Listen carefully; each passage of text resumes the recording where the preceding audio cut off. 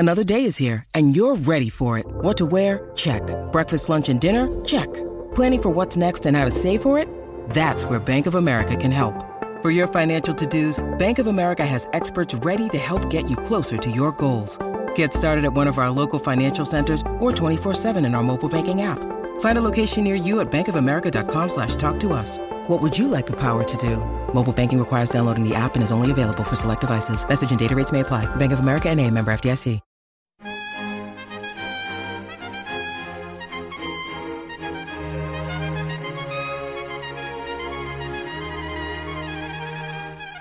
Hello everyone, thank you for coming. Please take a seat. You're just in time for another spot of NXT. My name is Adam, I'm your host, and this is the show where I watch NXT UK, because nobody else will. Last week on the show, nobody wanted to fight for the Cruiserweight Championship, apparently, but Jordan Devlin and Dave Mastiff still had a hell of a main event. Ilya Dragunov snapped again, while Sam Gradwell sat on the outside of the ring yelling at him the entire time. Nina Samuels beat Xia Brookside thanks to luggage, and Joe Coffey and Rampage Brown once again agreed to have a match with each other, but no one knows when. We open this week with a recap package on the feud between the Hunt and Andrews and Webster. Tonight they battle in a street fight, then we go to Sid Scala running down a hallway. Andrews emerges from a room and tells Sid that they're sick of playing the numbers game, so now they've evened the odds. They hand him one of the Hunt's masks, and in the room we see someone buried under furniture. To the opening video, then to BT Sports Studios, Andy Shepherd then reminds us of what we just saw, Goldfish, that Andrews and Webster appear to have taken out Wild Boar, so tonight the street fight is between them and Primate and Dennis. I wonder what happened to Boar. I did try to look it up. I was unsuccessful, but I did get a chuckle out of Boar's Twitter feed promoting the street fight between the two teams multiple times on the 10th and the 11th, despite this episode having been recorded probably weeks earlier, so he already knew he wasn't in the match. To the ring for the entrance of Isla Dawn. God damn it. Oh, fantastic news. She's taking on Meiko Satomura. We see Meiko walk through production and then out to the entrance. The ring announcer calls her the best in the world, so no one tell Punk or Shane McMahon or Chris Jericho. No, you know what? Fuck Jericho. Tell Jericho. Fuck that guy. They start by trading strikes, Dawn apparently trying to be a pit fighter this week. They lock up, Satomura takes Dawn to the ropes and then just back kicks her right in the gut. Meiko takes the head and we go to the mat, Satomura in full control. From afar, we see Kaylee Ray looking on as Dawn fights out of the headlock with elbows, a snapmare, and a kick to the spine. This just makes Meiko angry and she immediately takes control back. Meiko begins working the left arm of Dawn with kicks and elbow strikes, then a stiff kick to the chest drops Isla. They fight over a suplex. Finally, Dawn is able to get the fisherman's, and she gets a 2 count. Dawn with some chest kicks of her own, then a rising knee strike they have to edit around. She keeps the advantage briefly, but Satomura nails a strike to the jaw and gets a long 2 count. Dawn comes back with a suplex and gets a 2 count of her own. We go back and forth with elbows, another back kick from Meiko, then an uppercut and a massive DDT. Handspring dropping kick to the back of Dawn's neck, then Scorpio Rising, which is a step-up axe kick, and the pinfall victory for Japan's final boss. We get replays, Meiko makes eyes at Kaylee Ray, who holds her title high and smirks, and we go to Rampage Brown earlier this week. At the NXT UK PC, he and Joe Coffey spoke in a conference room. Then a video from Johnny Saint plays. He's alive! He's alive! Johnny reads cue cards announcing the match between them for next week. Nigel introduced that video as Rampage Brown runs into an old foe. I wouldn't say they ran into each other. That was obviously a pre-scheduled meeting. Anyway, to a promo on Dani Luna, she talks about her powerlifting background and how that makes her a good wrestler. She promises to take over the women's division, and we go to break. When we return, Aoife Valkyrie talks to us over the strains of a music box. It's got a creepy vibe. I dig it. Honestly, I'm getting kind of a Nikki Cross vibe off all this. I'm here for it. During the break, Meiko cut a promo in Japanese. At the end, she says, Kaylee, I'm ready for you, and we go to the Supernova sessions. Noam, whose hair has somehow gotten larger, welcomes us to the show and tells us that his therapist tells him it's important to share his emotions. He says he feels like the best, which he knows is a fact. Then he hollers like a prairie dog to have the therapist fired. His guest tonight is Shaw Samuels. They reminisce. They hang out on the Supernova sofa, because the plastic folding chair is for the idiots, Noam says. Shaw then complains about his WWE name again and screams his real name some more. He pouts. Noam tries to tell some sort of racy story from their past, but Shaw stops him. Noam says he has a lot of power in NXT UK and says whatever Shaw wants, he can get. Sid then wanders in to tell Noam that he doesn't, really. They still set up a Heritage Cup match for Shaw. Sid agrees to take that into consideration, which is code for, yes, it'll happen. Shaw then tries to tell a story about Noam in Amsterdam, and Noah shuts him up, and we're done. That was not the best. When Noam and the guest are friends, it doesn't really work. To Nina Samuels earlier this week, who accepts Zaya's request for a rematch, but adds the stipulation that the loser becomes the winner's personal assistant for a whole month. Charles the Butler, anyone?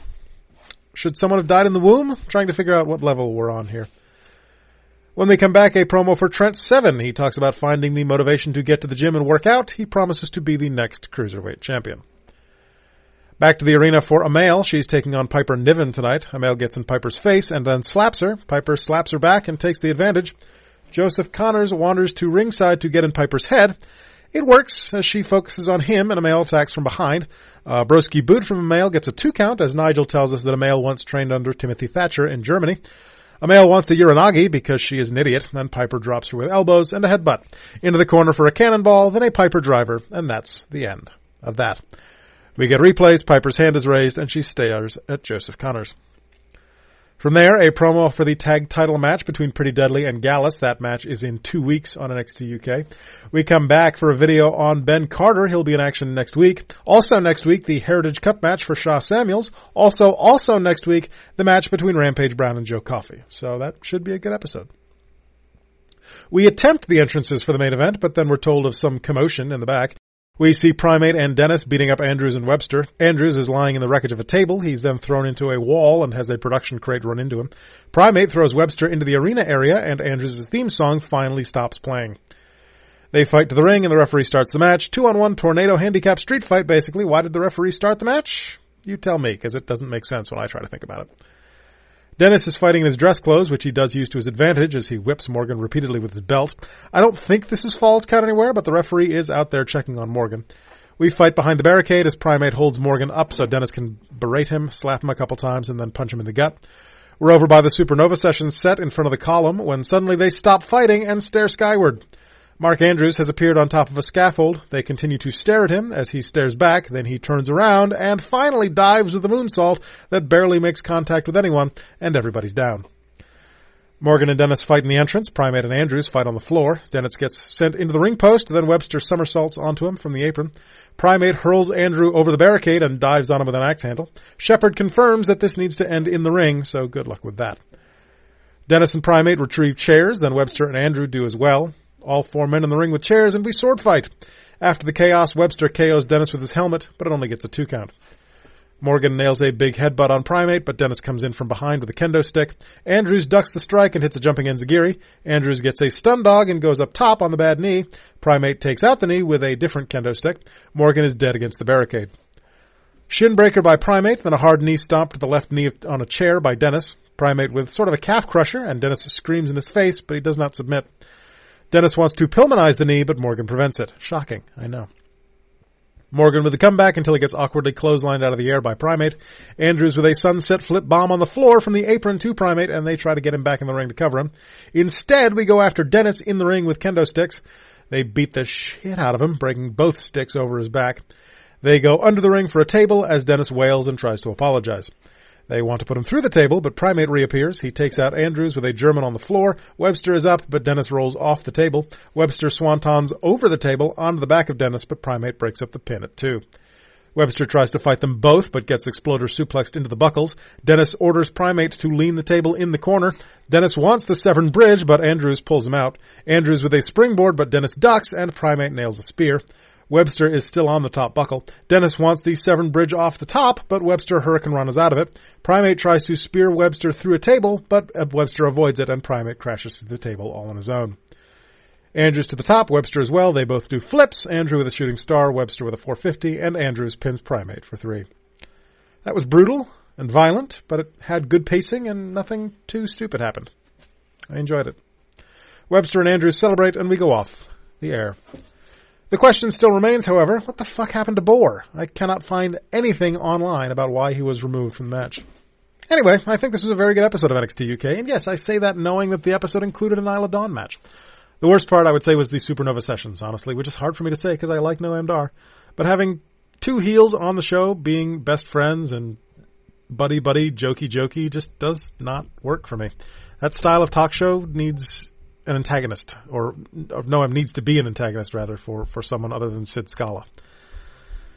Oh well, this week's episode is lining up to be very good. Coffee vs. Rampage should be quite enjoyable. As much as I don't enjoy the rounds matches, it should be interesting to see how a kid sneaks out with a victory, if he even does so. And Ben Carter is entertaining to watch. We'll talk about that next Monday, of course, but until then, I thank you, as always, for listening. Do your best to be a positive force in the world this week. And golly, would you look at that? 2 times over, bitches. Get back to work.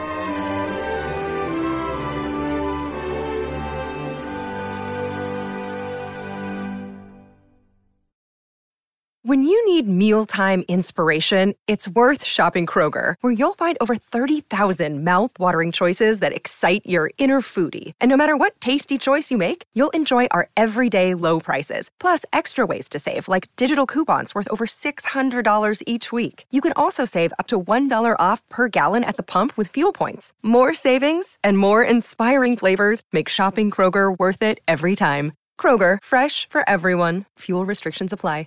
You have been listening to a Rundown Wrestling Network production. Please visit rundownwrestling.com for all of our shows, as well as our other special events. Keep it locked there, or subscribe to the Rundown Wrestling Network on iTunes, Spotify, Google Podcast, Stitcher Premium, or anywhere you get your podcast from. Leave us a voice message that we will play on an episode by going to anchor.fm/rundownwrestling/message. Join our Patreon at patreon.com/rundownwrestling. You can show us how much you love us by buying us a cup of coffee for just $1 at ko-fi.com/rundownwrestling. Go to reddit.com/r/rundownwrestling. Follow us on Twitter at Rundown Network. Like us on Facebook at facebook.com/rundownwrestling. Email the show your dick pics and twat shots via rundownwrestling@gmail.com. Or go to Instagram or YouTube and look for Rundown Wrestling. Follow us on Twitch by going to twitch.tv/Rundown Wrestling, and you can also follow our host Adam on twitch.tv/The Salzer Effect. This has been a Rundown Wrestling Network production.